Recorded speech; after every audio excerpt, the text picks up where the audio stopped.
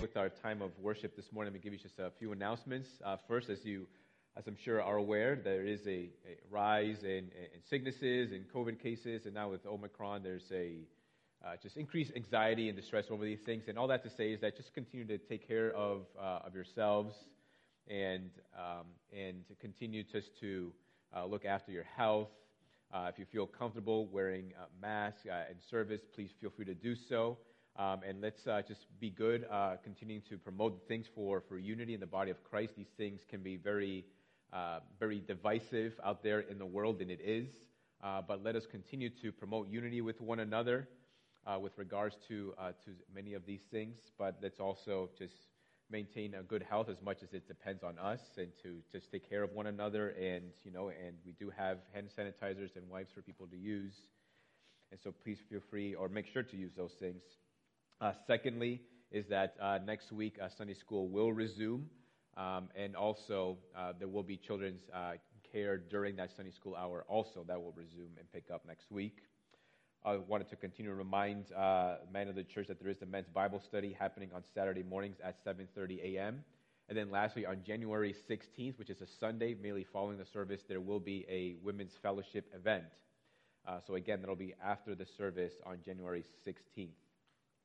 So it is the new year, and with the new year, there tends to be a lot of excitement and anticipation. Many people around the world see this as a new beginning, a start of new ambitions, new goals, new desires, new resolutions.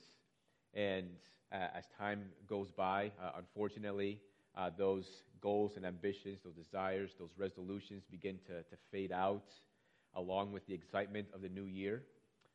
But the glory of the gospel of Jesus Christ is that every single day the mercies of God are made new.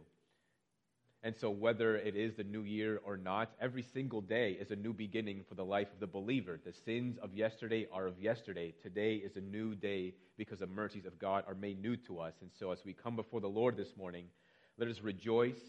And let us come before the Lord with a heart of celebration, not only because it is the new year and we get to begin the new year by coming together to worship the Lord, but also because the mercies of God are made new to us today. And so let us rejoice in the Lord and let us worship Him this morning, beginning with some songs.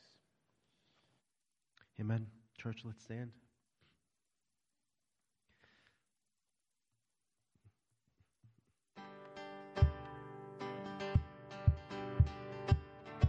Sing to the Lord, all the earth. Tell of His salvation from day to day.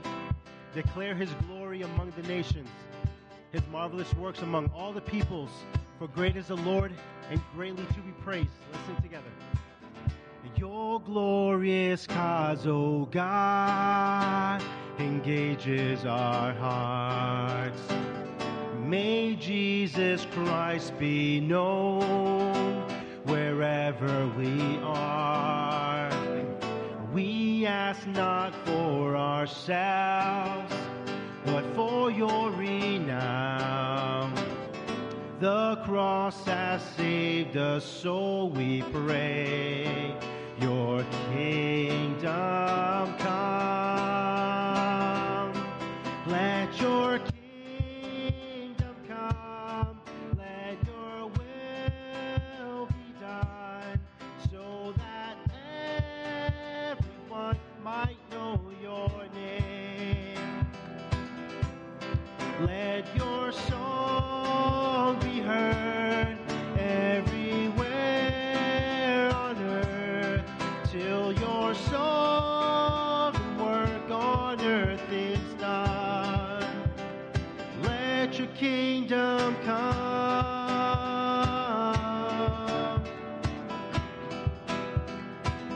Yes, Lord, we worship you, Father. Let's continue singing. Give us your strength, O God. Give us your strength, O God, and courage to speak. Perform your wondrous deeds through those who are weak. Lord, use us as you want, whatever the task. By by grace will preach your gospel till our dying breath. Let your kingdom come, let your will be done, so that everyone might know your name.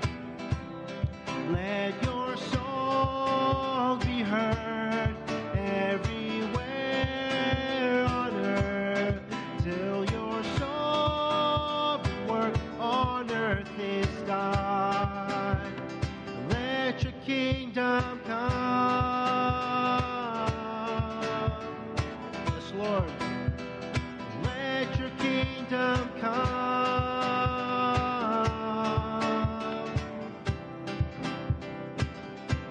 Yes, Lord. Worship you, Father.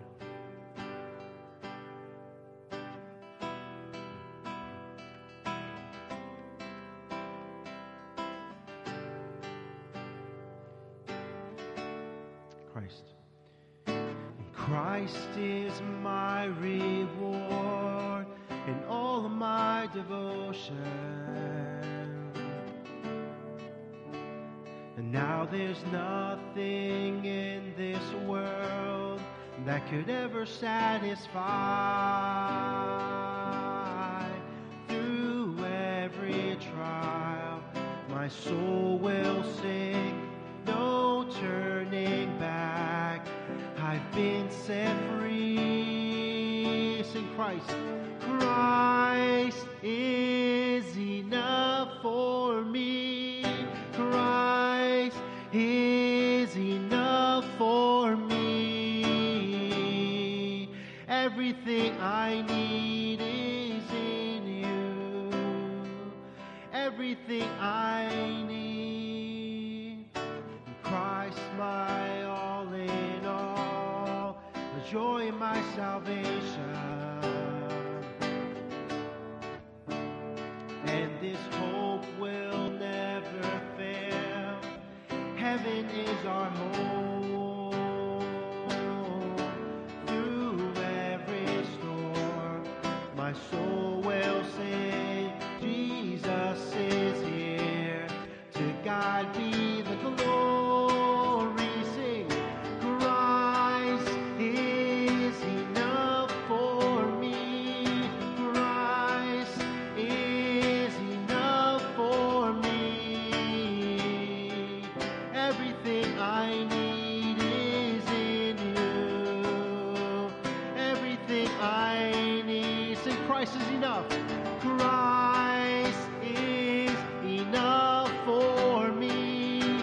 Christ is enough for me. Everything I need is in you. And everything I need, I have decided to follow Jesus. No turning back, no turning back. I have decided to follow Jesus. No turning back, no turning back. The cross before me, the world behind me. No turning back, turning back. I have decided. Sorry, cross before me. No turning back, no turning. Keep saying, I have decided to follow Jesus. No turning back, no turning back. I have decided to follow Jesus. No turning back, no turning back. Let's sing all together. Christ is enough. Christ is enough for me. Christ is enough for me. Everything I need is in you. Everything I need.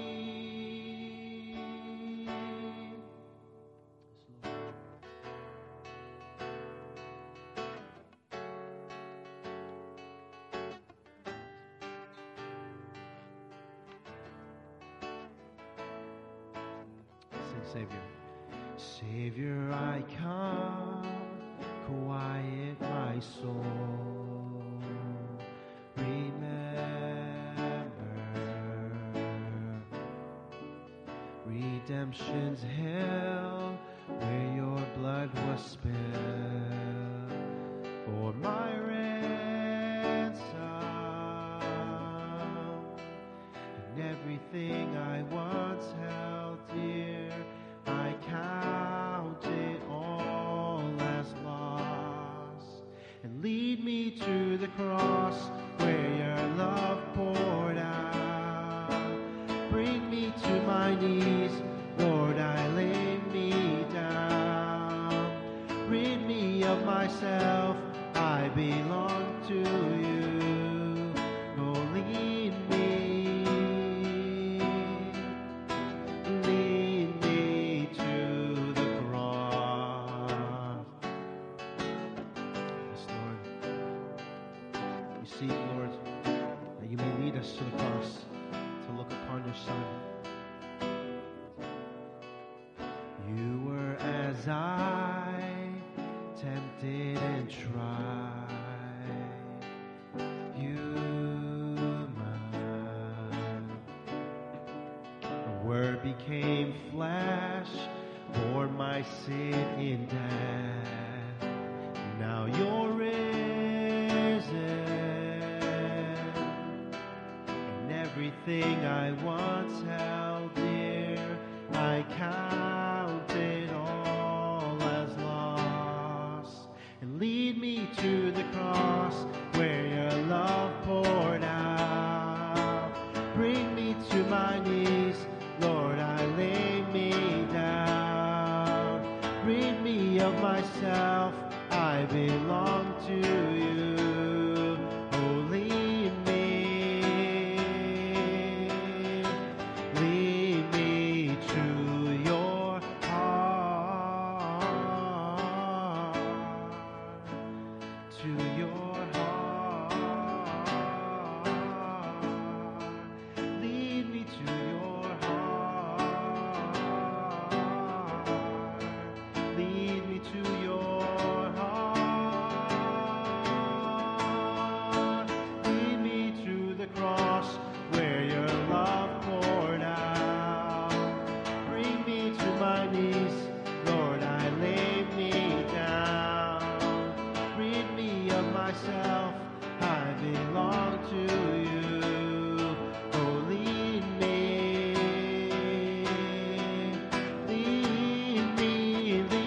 to the cross where your love poured out. Bring me to my knees, Lord, I lay me down. Rid me of myself, I belong to you. Oh, lead me to the cross. Yes, Lord, we worship you, Father.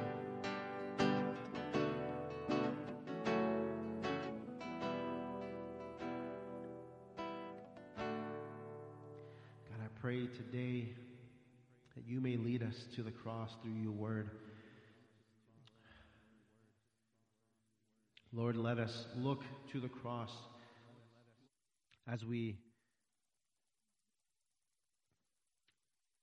humbly understand where we stand before the cross. Father, I pray, Lord, that the weight of our sin may lay heavy enough for us to repent and turn to you, Lord, in all ways. God, we all go through different things, but I pray, God, that our foundation may all be set in Christ Jesus and at the cross. May we lay all of our burdens down and fall before your feet, Lord. Lead us now into your word, Lord, to this time of worship. In Jesus' name I pray. Amen. Church, you may be seated.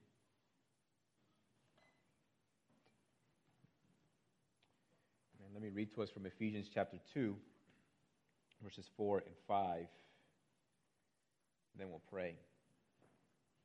But God, being rich in mercy, because of the great love with which he loved us, even when we were dead in our trespasses, made us alive together with Christ. By grace you have been saved. Amen. Let's pray.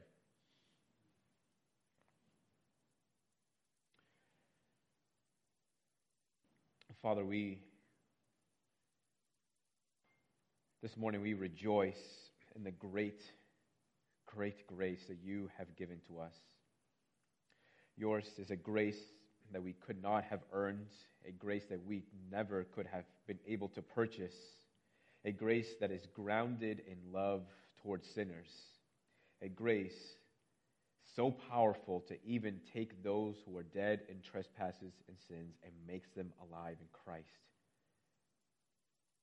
Whether that Spirit-given life displays itself in an outward joy and exuberance or a calm, silent demeanor, we desire to come before you and to worship you as those who have been made alive through the gospel of Jesus Christ. And Lord Jesus, our forgiving and Redeemer Savior, we come to you this morning in the confession of our sins. We ask that your blood might cover the actions that we have taken that might be contrary to the new life that you have given to us through the shedding of your blood. Lord, forgive us for the moments when we have followed the course of this world, the prince of this world, and even following the desires of our flesh. Lord, forgive those of us who have not treasured this new life that we have in Jesus Christ that has been freely given to us. And instead, our attitude has been one that is lackadaisical or unmoved. And Lord Jesus, we come before you and we ask that you would restore to us the great joy of your salvation. Make us to delight in a greater degree the redemption that we have through your sacrifice. We ask that you would renew in us a zeal for good works and holiness. Help us to walk in the peace and the joy that comes from having all our sins forgiven through your precious, precious blood that was spilled on our behalf. And Holy Spirit, we pray this morning for those who may be in a season of trial, for those whose lives may be perhaps unbearably difficult through trials, through temptation. And Lord, we pray for their joy. We pray for their endurance. We pray for a renewal of their strength. God, your word teaches us that we are each pilgrims in this world on our way to a heavenly city. And there may be some of us here this morning who are having a much more difficult time in this pilgrimage than many of us are currently experiencing. And we ask, Lord, that you would keep their sights on Jesus Christ, that you would be their vitality and their exhaustion, their strength in their weakness, their foundation in instability, and their joy in their sorrow. Lord, we worship you and we thank you for graciously and powerfully providing for our dear sister Ina York in the Dominican Republic and the purchase of this home and all these acres of land. God, we thank you for inclining the hearts of many generous people, of many churches, Lord, for the support of missions and evangelism. And God, we pray that such generosity will become a wellspring of thanksgiving unto you that will last for many years. And that such generosity will reach the ears of many believers so that they too might come before you and thank you and worship you for all that you have done. And that such generosity would also reach the ears of many unbelievers, that they may see the glory of God through such generosity and give thanks to God and give their lives to following the Lord Jesus Christ. We thank you for such kindness and for such favor. And we pray that you would continue to graciously provide. And we pray, Lord, that through the purchase of this large home, that this would be an effective missions base for the spread of the gospel, and that many upon many unbelievers would hear the gospel of Jesus Christ and give their lives to following the Lord Jesus. God, we pray also for like-minded gospel-preaching churches in our area. We pray, God, for the boldness to proclaim the gospel of Jesus Christ. We pray that our churches would stand for the truth and resist every desire to soften the gospel as an effort to please man. May our churches unashamedly preach and teach the whole counsel of God for the glory of God and salvation of man. May we never become too timid to proclaim the desperate necessity of the new birth to a world that remains dead in sin. And Lord, we pray for our country as there is now an increase in COVID cases, an increase of hospitalizations, and there being not enough healthcare workers. Father, firstly, we pray that we may not live in fear of disease to the degree that we allow it to become a destructive barrier to personal relationships and allow it to deteriorate our emotional and mental health and those of our children. We pray for the wisdom to take care of our physical well-being as also our emotional and mental health. We pray also for the protection of life. We pray for those who are sick and that they might receive the medical attention that they need. We pray for the many who have lost their jobs because of their decision to not be vaccinated, and also for the many hospitals who do not have enough staff to take care of the sick. We pray, God, that you might graciously provide according to your will and in the ways that you see fit in your divine sovereignty and wisdom. And Father, we pray lastly this morning for those who are retired. Lord, as we look to your scriptures, in the seventh day it tells us that you rested from all your work and declared your work good. In the same way, may those who are retired enjoy their time of rest and also rejoice in the work that their hands have produced for many years. And that they might also grow in thanksgiving for your giving unto them the mind and the ability to work. For work is a good thing, created by your hands, and you created man to work.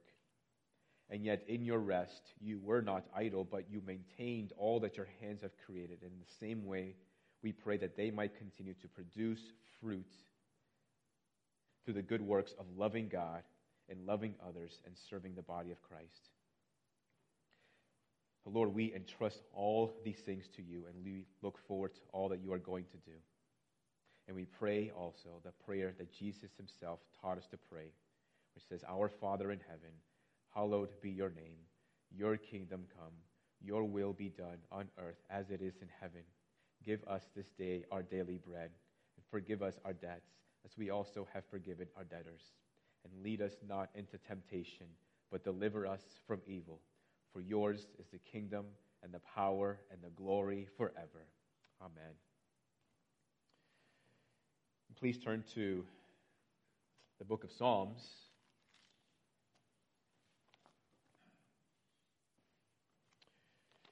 Psalm 92, reading verses 1 through 4.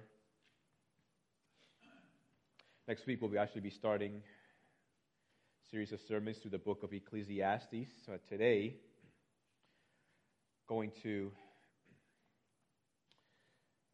preach on the life of Charles Spurgeon, which I'm sure many of you know.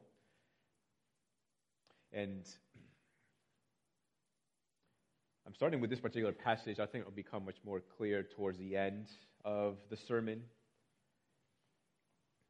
But at least it's there, hopefully, in your minds, something to keep in your thoughts as we kind of work through our time this morning. So, talking about the life of Spurgeon and then concluding with one particular lesson that we can draw from his life. And volumes and many books have been written on the life of Spurgeon, and so here's my little meager attempt to condense this into a 2-hour sermon.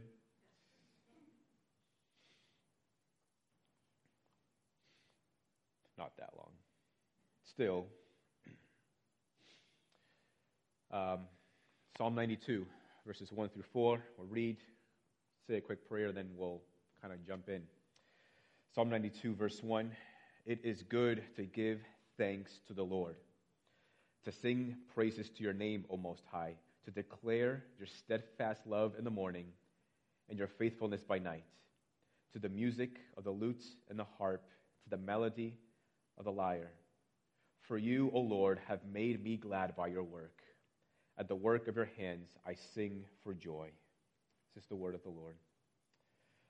Lord, we come before you and we just want to worship you again and thank you for giving us this time in this new year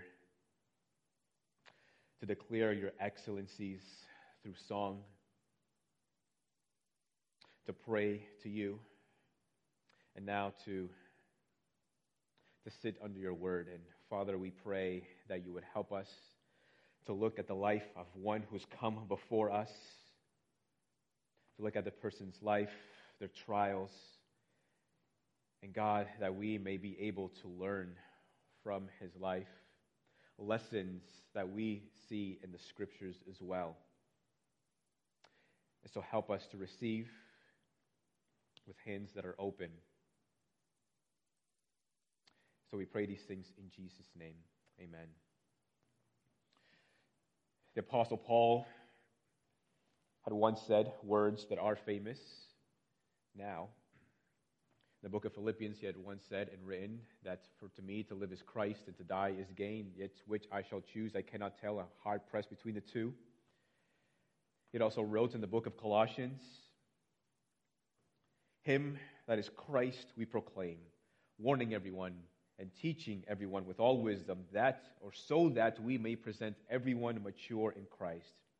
For this I toil, struggling with all his energy that he powerfully works within me. Incredible words, encouraging words. That I'm sure that he meant those words with a great exuberance and joy. And they mean that much more when you consider the context in which Paul wrote those letters, right? If you've been following along this last year, as we've gone through the book of Philippians, then you know that Paul wrote some of these words when he was in prison for the gospel of Jesus Christ.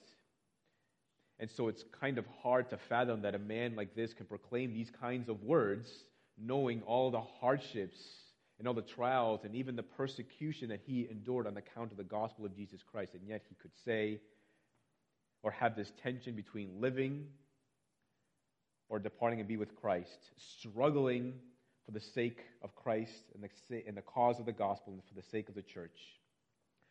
Charles Spurgeon once said, I feel that if I could live 1,000 lives, I would like to live them all for Christ. And I should even then feel that they were all too little a return for his great love to me. When I first read those words, I wondered, and having read as much as I could on his life, I wondered if he would say those same words towards the end of his life. Having experienced all that he experienced, all the trials, all the testing of his faith that he had to endure for the sake of the church and the gospel of Jesus Christ. What I'd like to do this morning is to take you through the life of Charles Spurgeon very briefly, talking about his life, his ministry, some of the trials he's experienced, and then concluding with one particular lesson from his life. So let's begin with the life of Spurgeon, talking about his early life and conversion. Charles Spurgeon was born in Kelvedon, England, in June 19th, 1834. His parents, John and Eliza Spurgeon, had a total of 17 children. However, only 8 survived infancy. He lived with his grandparents for a significant amount of time, but even after he moved back with his parents, he visited his grandparents often. His grandfather himself being a pastor to an independent congregation, at least since 1810.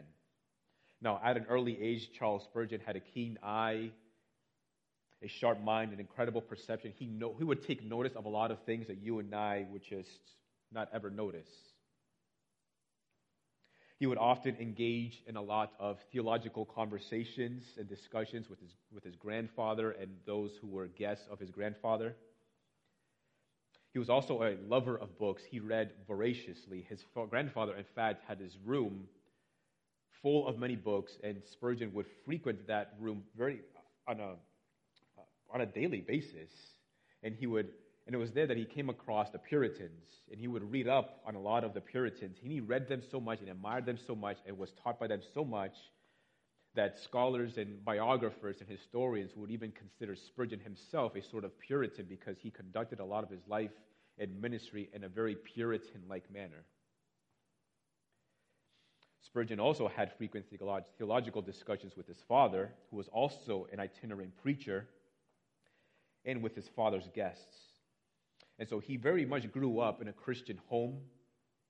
His father being away from home a lot of the time, a lot of the instruction was left to his mother, and his mother was very faithful in instructing their children in the ways of salvation. And at times, his father would feel a sense of guilt to have to leave so often to provide for his family and leave a lot of the instruction left to Charles's mother.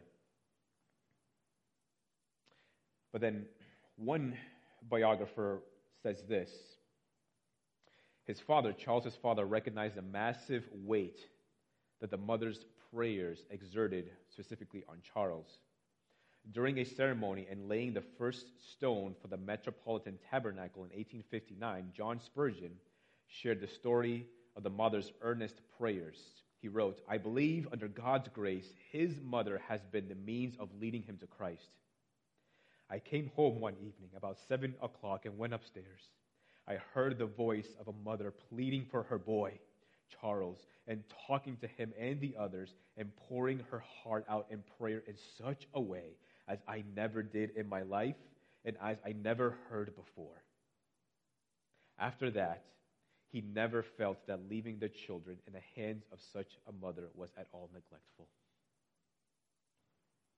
Now, prior to Charles's conversion, he knew very well of his desperate need of salvation.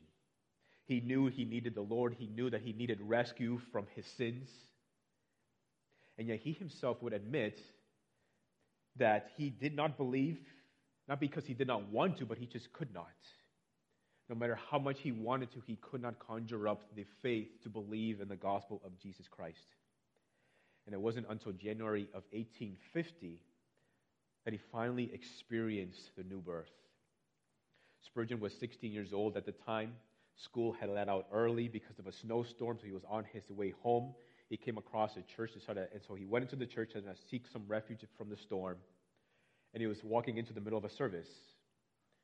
And it was a small congregation because of the snowstorm, and even the pastor himself did not make it to the church. Instead, it was one of the lay people, I think it was even a deacon, that was preaching at that time. And he preached a brief message on Isaiah 45:22, which says, "Look unto me, and be ye saved, all the ends of the earth. For I am God, and there is none else." This man, noticing a stranger in the congregation, looks to Charles Spurgeon intently, and he says, "Look, look, look unto Jesus Christ, and be saved." And Spurgeon, in that moment, looked to Christ, and he was saved. As he describes, he said that he saw the way of salvation that day and in that moment. Then, not long after his conversion, he actually began to teach in Sunday school, and it was here that many people began to see his extraordinary gifts. And so many actually adults flocked to his Sunday school lessons. And he always desired to preach. Even before he was converted, he actually desired to preach, which is quite odd. But he really desired to preach, and that desire never went away. And so he went under the tutelage of this teacher, pastor, along with some others. And so he was sent on his first preaching assignment to a church that needed a pastor or a preacher during one Sunday service. And although he did not know he was going to preach, he was sent along with another fellow student of his. And now, the other guy thought that Spurgeon was going to preach, but Spurgeon thought the other guy was going to preach. So in their conversation, as they were walking towards the church, they both discovered none of them were prepared to preach. So Spurgeon decided that he would then take on the task. Without preparation, he had some thoughts. He meditated on some things. As he made his way to the church, he preached his first message, and it was well received. People began to notice some extraordinary gifts in the life of this man. And he would be invited again. And throughout that year, he continued to preach at several different churches. Later in 1851, he took another preaching assignment at a Baptist chapel. And this resulted in his being invited by that same chapel 2 more times. Then in 1852, the church officially called him to be their pastor. He was only 18 years old at that time. And he accepted it. Now, it's ill-advised for any 18-year-old to start leading a church because almost no 18-year-old has the kind of maturity that it requires to lead a church. Even if you're 25 or 30 years old, doesn't necessarily mean you have the maturity. Now, for somebody like Spurgeon, who had these extraordinary gifts given to him by the Lord, somebody like that also requires an incredible amount of maturity. And he certainly did. So he accepted this pastorate. 2 years later, the small church grew to over 400 people, with many others even standing outside to hear him preach. Then in 1853, New Park Street Chapel in London took an interest in Charles Spurgeon, and they would eventually call him to be their pastor, which he prayerfully accepted. And then much later, having outgrown the 1,200 capacity building, the church would construct a new building with a 6,000 person capacity, and that would be renamed as the Metropolitan Tabernacle. Now, Spurgeon, maybe you know this or not, Spurgeon was an absolute genius. He was a voracious reader, and he was so for all his life. In fact, he would read at least 6 substantial books a week. He could tell you exactly what he read. He can tell you exactly what he found in each book and exactly where to find it. Not only that, but he preached anywhere from 4 to 10 times per week, edited his sermons for publication, knew every single member of his 6,000 church by name, edited a monthly magazine, lectured, and over his lifetime written 150 books. And if that isn't enough, he directed a theological college for pastors, ran an orphanage, and oversaw 66 Christian charities. I mean, the man was a machine. I mean, almost nobody is like that. And the number of people that were converted through his ministry is numbered in the thousands. His sermons were printed each week that he edited and were produced, were published, and they were translated into 20 different languages spread across the globe. People reading his sermons would come to saving faith in Jesus Christ. He was an extraordinarily gifted man with also the gift of evangelism.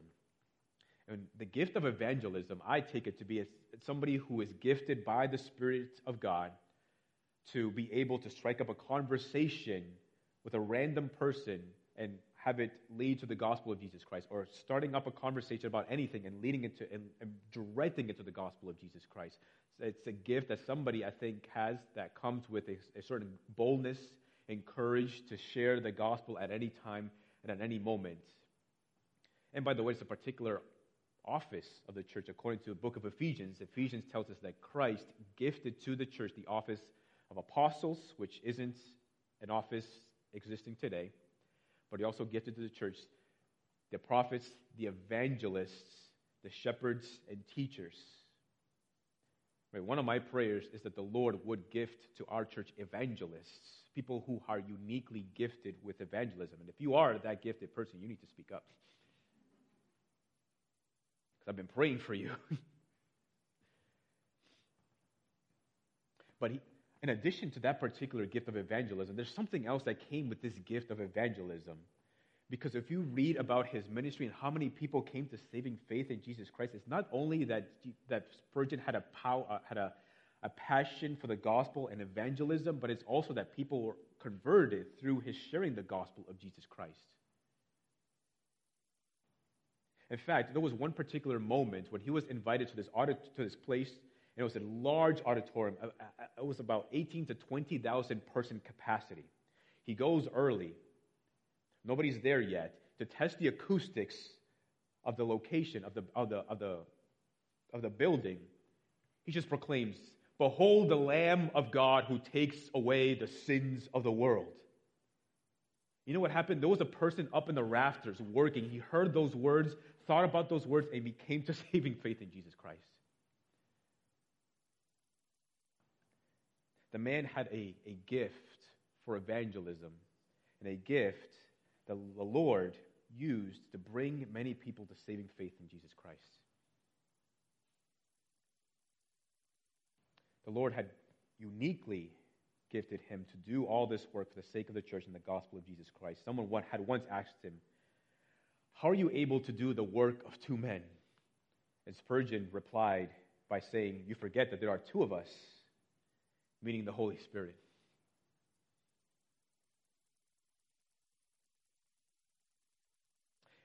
And it would be such a temptation for any of us to be driven toward man-pleasing, to grow and swell up in pride, to have that kind of talent, to have that kind of gift, to have that kind of popularity, to have that kind of success in ministry. But it was never the case for Spurgeon. He had such a love for people and such a love for the gospel and such a deep desire for people to come to saving faith in Jesus Christ. He once wrote, "I remember when I have preached at different times in the country and sometimes here, being in his own church, that my whole soul has agonized over men. Every nerve of my body has been strained, and I could have wept my very being out of my eyes and carried my whole frame away in a flood of tears if I could but win souls." It was one of the most driving passions of his life, to see people come to saving faith in Jesus Christ.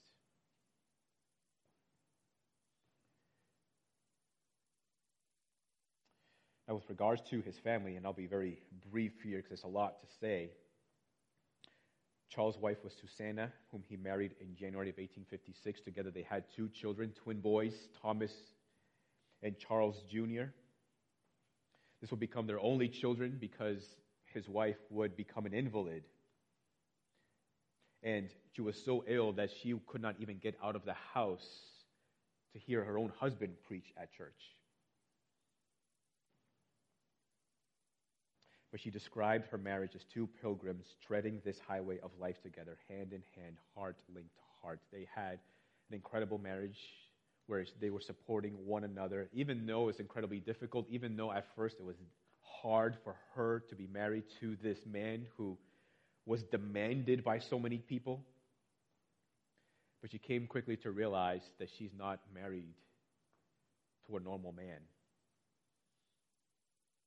They both worked together in encouraging their boys to study and learn the Westminster Catechism.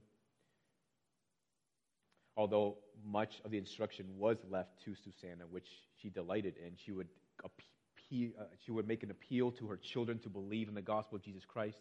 They would sing hymns together, and then at times she would stop the hymns and proclaim exactly what they were singing. And she would even go on to tell their boys, "You cannot sing this particular part because this particular part is actually for believers, and until you believe in the gospel of Jesus Christ, this particular part of the hymn doesn't apply to you." But she would pray for her children, for her two boys, instruct them in the ways of salvation, and the Lord granted them their request. They both became believers and followers of Jesus Christ, and even ministers of the gospel of Jesus Christ, and even preaching at Spurgeon's church.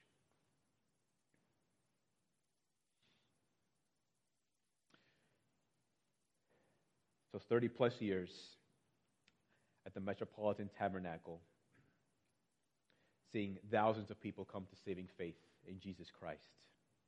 Thousands of baptisms.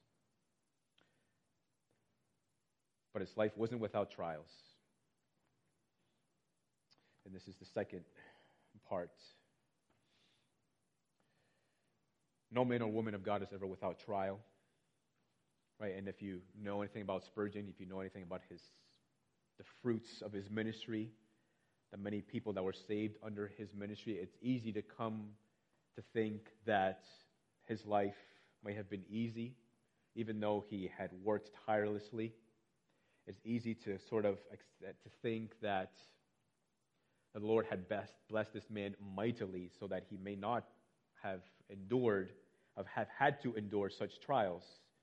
But that actually was not the case. Spurgeon understood that the trials of his life, whether they were permitted or even directly authored by God, that they were ultimately for his own good. They were immense, and they had such a profound impact on his mind and his heart.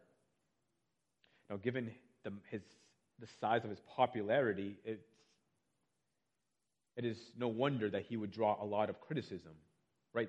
The bigger your popularity, the bigger the target you are, and the more that you are likely to draw criticism from all of the world. And there have been, throughout periods of his life, relentless criticisms which led to many sleepless nights, especially early in his ministry. He took criticism from periodicals to even other ministers. Correspondents and editors called his preaching a prostitution of the pulpit. The vulgar colloquial varied by rant. Insolence so unblushing, intellect so feeble, puppet buffoonery, execrable display. And there was a lot worse things that people had said about him. One biographer said that Spurgeon learned, therefore, to try, especially of late, to regard both man's praise and censure as unworthy of notice, but to fix my heart simply on this. I know that I have a right motive in what I attempt to do. I am conscious that I endeavor to serve God with a single eye to his glory. And therefore, it is not for me to take praise from man nor censure, but to stand independently upon the one rock of right doing.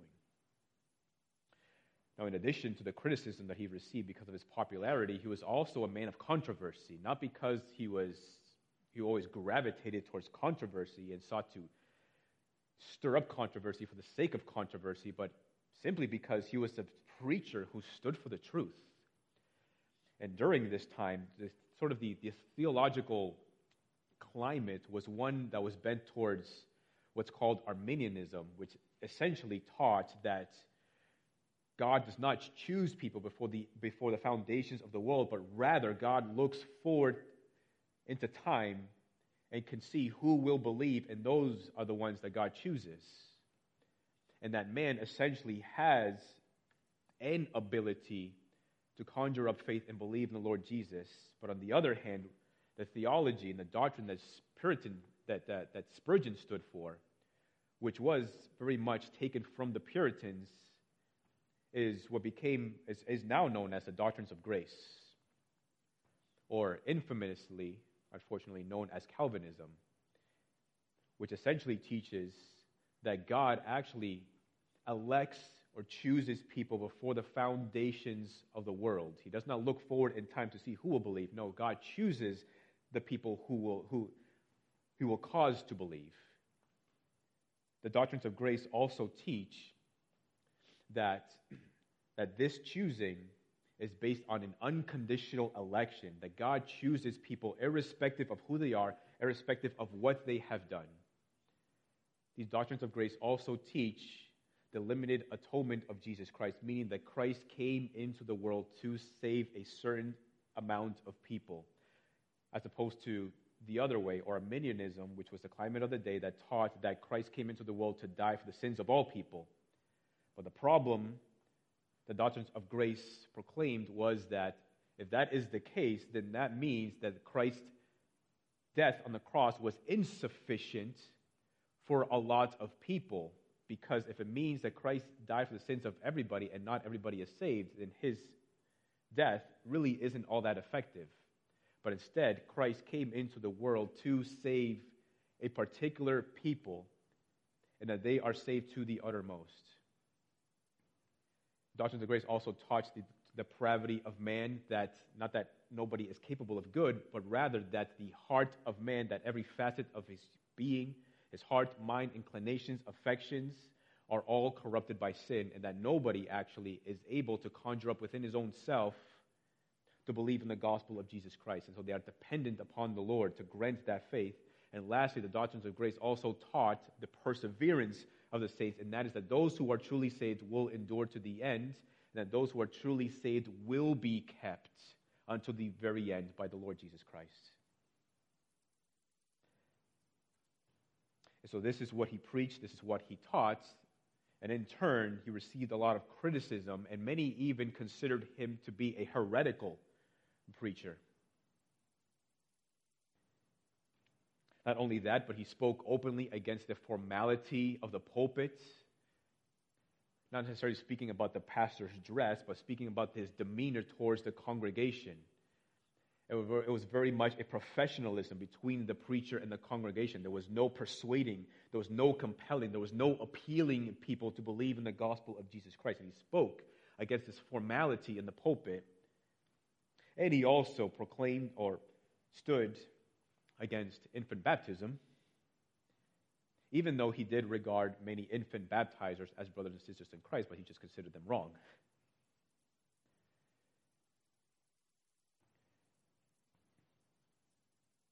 Regardless, it was around these things that he drew a lot of, or stirred up a lot of controversy. Essentially, what he intended to do was just to stand for the truth and proclaim the truth unashamedly. However, the biggest controversy of his life is what became known as the downgrade controversy. So his church, the Metropolitan Tabernacle, belonged to the Baptist Union, which is a network of Baptist churches, all like-minded churches surrounding themselves under essential doctrines. It's sort of familiar with the Southern Baptist Convention. It's similar to that, but on a much smaller scale. A network of churches believing the same things. However, the union began to lax many of its standards, which only paved the way for heretical doctrine.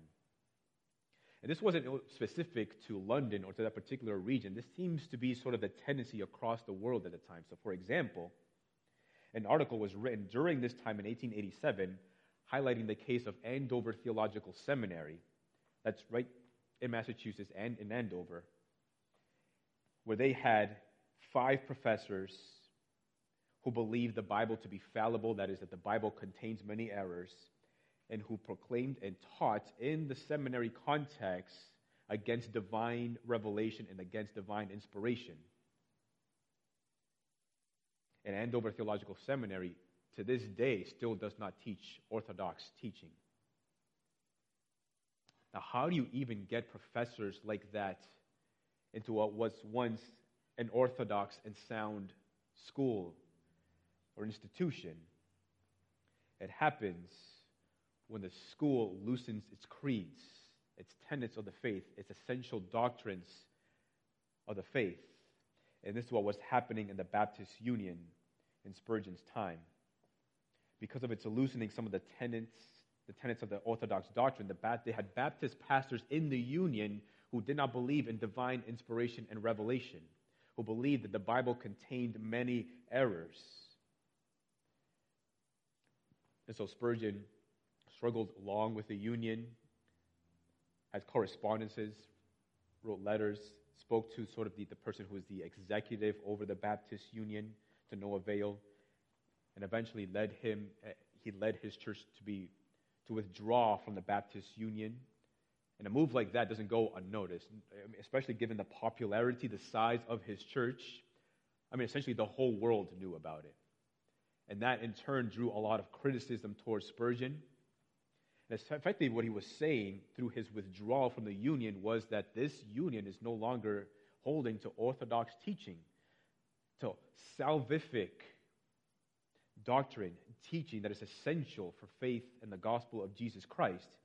And in turn, the Baptist Union decided to censure Spurgeon, meaning that they held Spurgeon to be the one who was unorthodox and unable to stand with brothers and sisters in Christ. And this then led to a lot of criticism. Friends abandoned him. It led to public humiliation and shame. And it took such an emotional toll on his life that some biographers and those closest to him would say that the downgrade controversy worsened his already debilitating health and was instrumental in causing his early death. And that wasn't all. Speaking of his illnesses, Spurgeon suffered from gout, which is swelling of the joints that leads to severe pain. He overworked himself, which led to constant stress, and he would often feel guilty for feeling stressed. And also, throughout most of his life, he struggled with severe depression. At one moment, here's this pastor, preacher who's exuberant, joyful, glad, and then the next moment, for no apparent reason, he would be sobbing like a baby.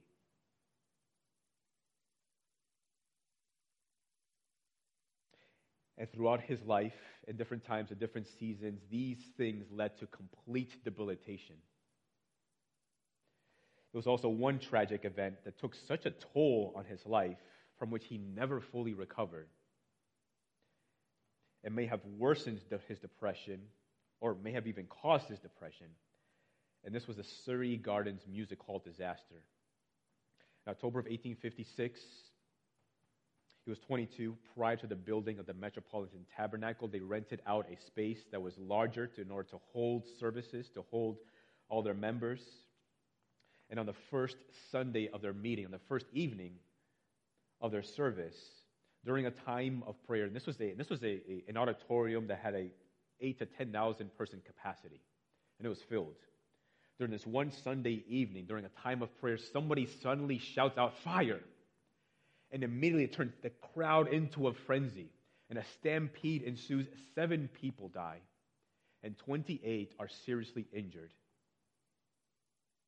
And even after 25 years of this life, he still seemed to suffer from a sort of PTSD from this event. There were times when he was invited to different locations, and he would be overcome with fear because he could not help but think about that tragic event. One friend of his even went so far as to say that Spurgeon's early death might be in some measure due to the furnace of mental suffering he endured on and after that fearful night. And can you imagine then the amount of criticism that he received and the amount of blame that he received for that tragic event?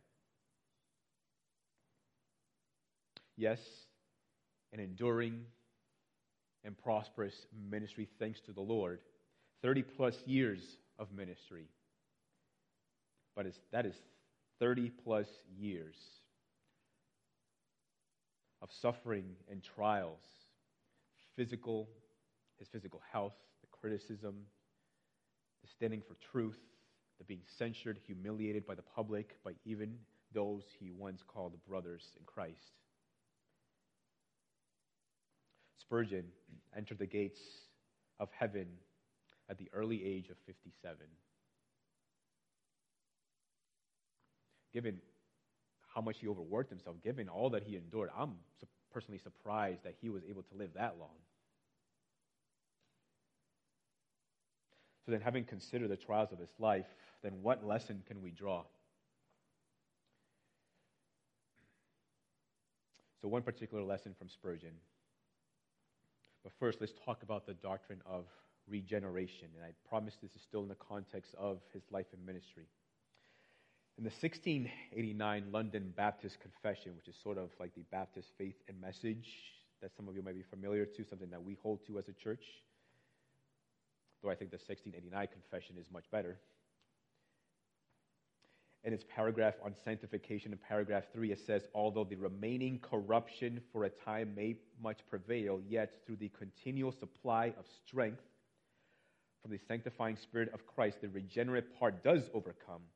And so the saints grow in grace, perfecting holiness in the fear of God, pressing after a heavenly life, in which evangelical obedience to all the commands which Christ as head and king in his word has prescribed to them."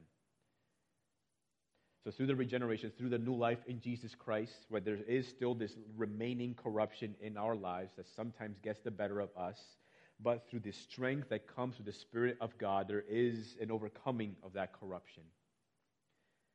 This regeneration, this being born again through the gospel of Jesus Christ, is what leads the saint to grow in grace, to pursue a perfection in holiness, a pressing on after the heavenly life, and then evangelical obedience according to the word of the Lord.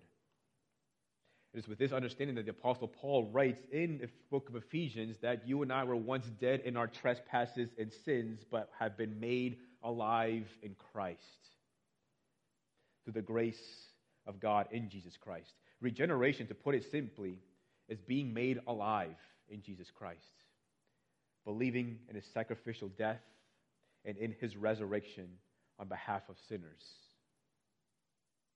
Now, this particular doctrine, this regeneration, this understanding of regeneration was absolutely vital to the life of Charles Spurgeon. It's because he was alive in Jesus Christ that led him to work so hard, perhaps negatively so, the debilitation of his own health, to work so tirelessly for the sake of the gospel and the church, to preach as he did, to give his life for the preaching and evangelism of the gospel, to see people saved through the gospel of Jesus Christ. It is what helped him to endure the trials and the sufferings and the persecutions of his life.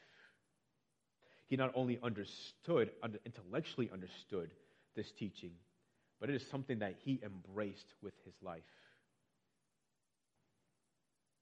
And it leads to how he would respond to different trials. Spurgeon wholeheartedly believed that every trial of his life was ordained by God and for his own good. If he hadn't understood that, there is no way that he could have withstood all that he did.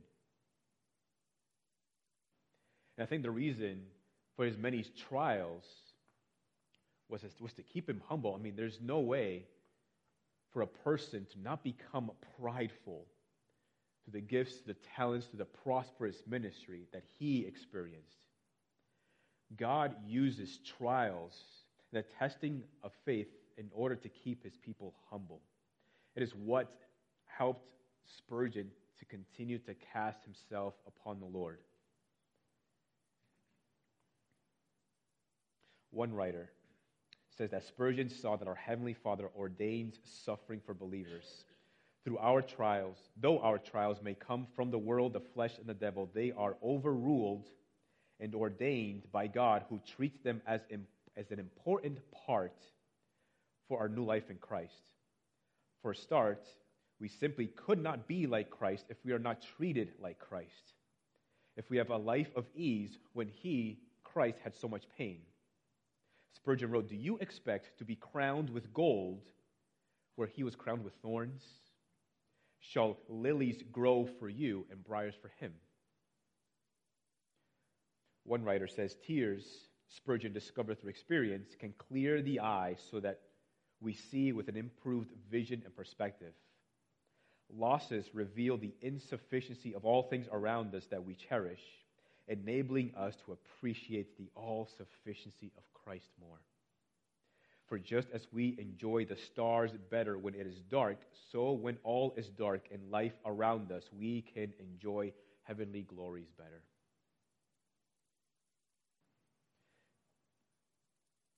This aliveness that God causes in us through faith in Jesus Christ, sometimes it shows itself through an external joy, sometimes it's an exuberance, sometimes it's a happy demeanor, but sometimes, perhaps oftentimes, that kind of aliveness is a patient endurance and waiting for the Lord to come through in the times of trial. Sometimes that aliveness, that new birth, that new life that you have through the gospel of Jesus Christ, the way sometimes that is lived out is through sobbing, is through tears, is through crying out to the Lord in your private prayer closet.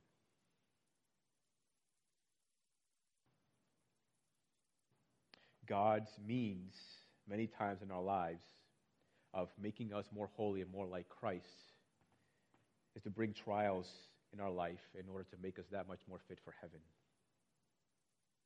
And Spurgeon understood this so well. Spurgeon was able to endure such trials in his life because essentially he was alive in Christ. And he intended and he sought to maintain this aliveness that comes with the gospel of Jesus Christ.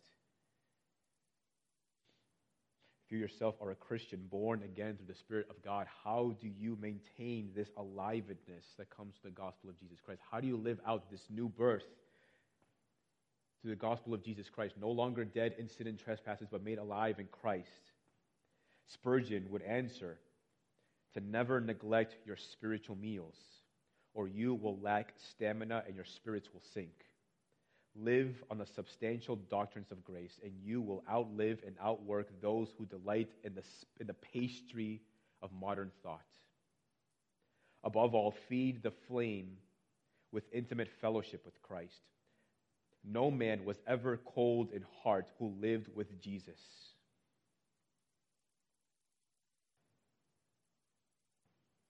One of the things that Spurgeon understood so well about being alive in Jesus Christ is how essential joy is to the Christian life.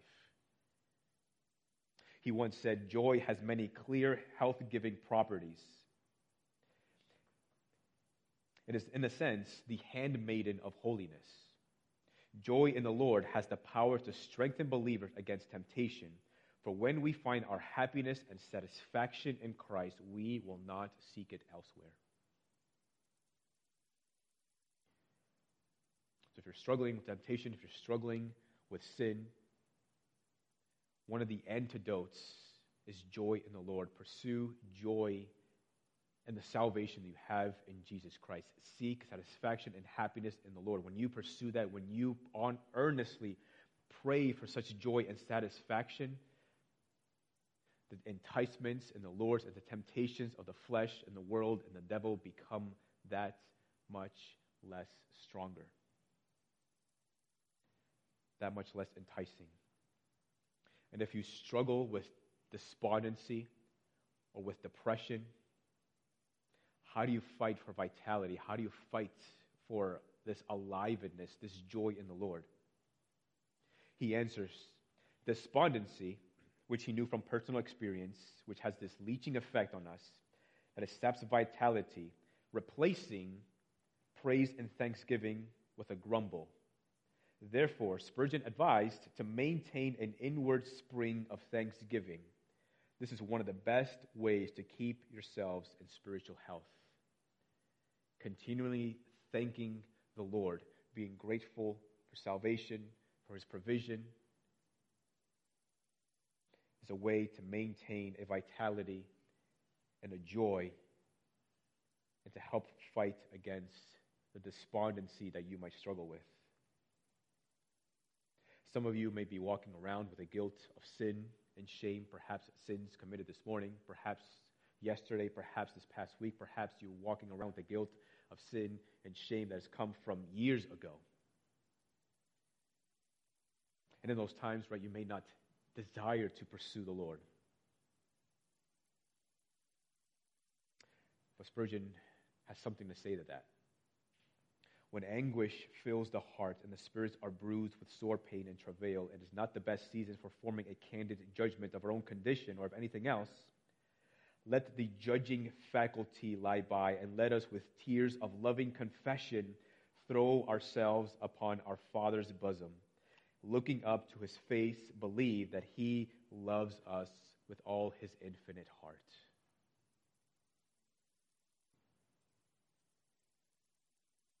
We walk as pilgrims in this world, and sometimes in this pilgrimage there is trial, there is suffering, there's a testing of our faith. And in those moments, it is much easier to be anything but alive to Christ. Being alive to Christ sometimes is prayer, sometimes it's confession, sometimes it's sobbing, sometimes it's pleading, sometimes it's just going before the Lord in tears and letting the tears and the weeping do the crying out before the Lord. But even those things are evidences of your aliveness in Jesus Christ. This is what a person that is alive to Christ does. We must continue to maintain this aliveness. We must continue to pursue this joy in the Lord that we seek to imitate from the life of Spurgeon, even though he suffered agonizingly at many times in his life. And we must do so through prayer. We must do so through the Word. We must do so through trusting God through the trials and casting ourselves upon him. And in this way, we must maintain our joy in the Lord. The joy of the Lord must be your strength. It is this joy that we read in Psalm 92. This aliveness, the person who is alive to God, what this person does is give thanks to the Lord. They sing praises to the name of God. They declare the steadfast love of the Lord, they can proclaim even in the midst of trials and despondency, Lord, you have made me glad by your work. And at the works of your hands I sing for joy. Let me leave you with this last quote from Spurgeon that really, I think, helps capture the joy of the Christian. He says, "Bring hither the poorest peasant. Let her, if you will, be an aged woman, wrinkled and haggard with labor and with years. Let her be ignorant of all learning. But let me know that in her there is faith in Christ, and that consequently the Holy Ghost dwells in her. I will reverence her above all emperors and kings, for she is above them. What are these crowned ones but men who perhaps have waded through slaughter to a throne, while she has been uplifted by the righteousness of Jesus? Their dynasty is, after all, a mushroom growth, but she is of the blood royal of the skies. She has God within her. Christ is waiting to receive her into his bliss. Heaven's inhabitants without her could not be perfected, nor God's purpose be fulfilled. Therefore, she is noblest of the noble. Judge not after the sight of the eyes, but judge ye after the mind of God, and let saved sinners be precious in your sight." This is the joy of the Christian, to know that they carry in themselves this aliveness, this royal blood that they share with Jesus Christ, who is the King of kings and the Lord of lords. And that one day they will be united with Jesus Christ in his heavenly kingdom. And they are to be judged most precious in the sight of all, above all kings, above all dynasties, above all those who are the most rich and powerful in the world. God sees them as the most precious. God sees you as the most precious. And let that fuel your joy in the Lord Jesus. Let's pray. Father, we come before you, and we desire for more joy in the Lord. And sometimes this joy just waxes and wanes with the times, with the seasons, with the things that we have to endure and struggle with in this life. But Lord, give to us an enduring joy.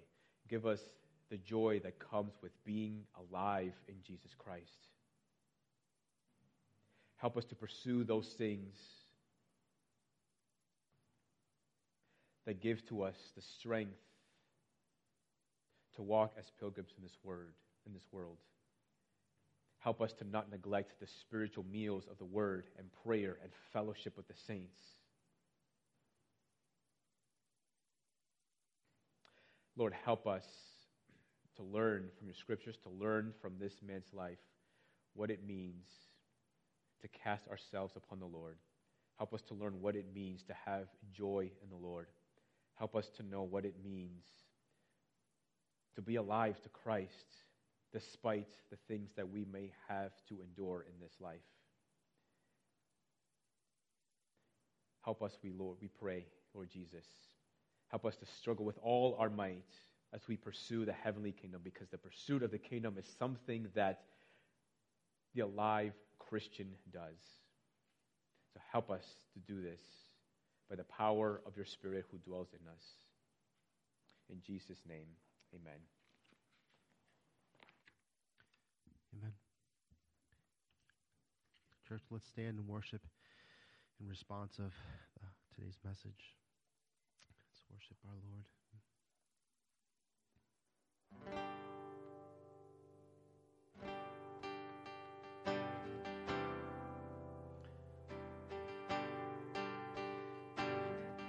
When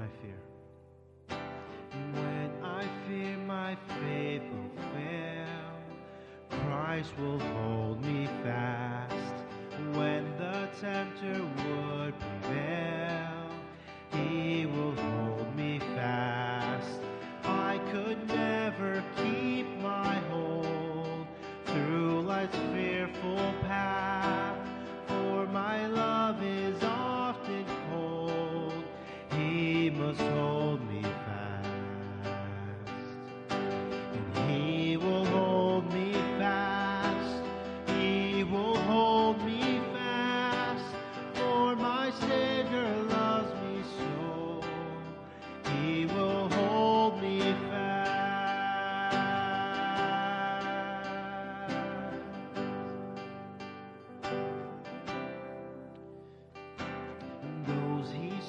ways are his delight. Christ will hold me fast, precious in his holy sight. He will hold me fast. He'll not let my soul be lost. His promises shall last. Bought by him at such a cost. He will hold me fast. And he will hold me fast. He will hold me fast. For my Savior loves me so. He will hold me fast.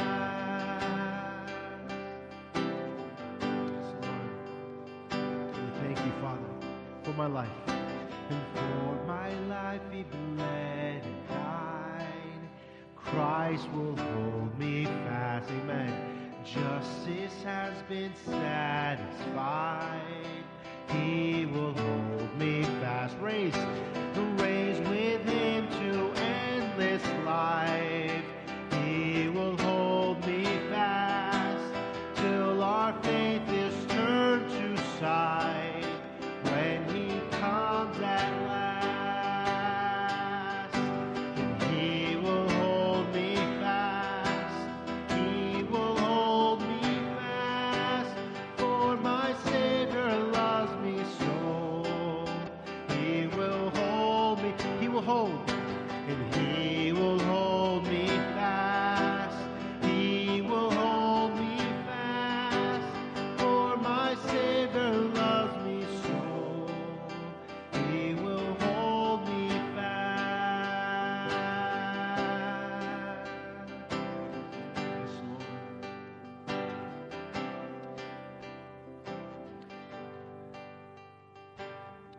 Father, I pray that you may graciously open the eyes of our hearts to experience the fullness of your joy, Lord, in the faithfulness of your steadfast love.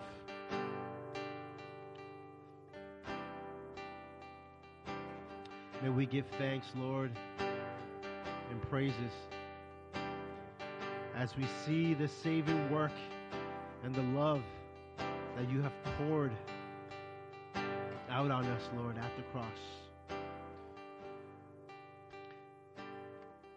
Lord, that we may know that we are alive in Christ.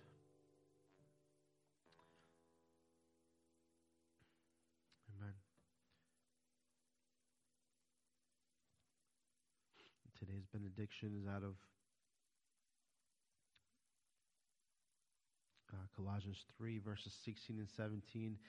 Let the word of Christ dwell in you richly, teaching and admonishing one another in all wisdom, singing psalms and hymns and spiritual songs with thankfulness in your hearts to God.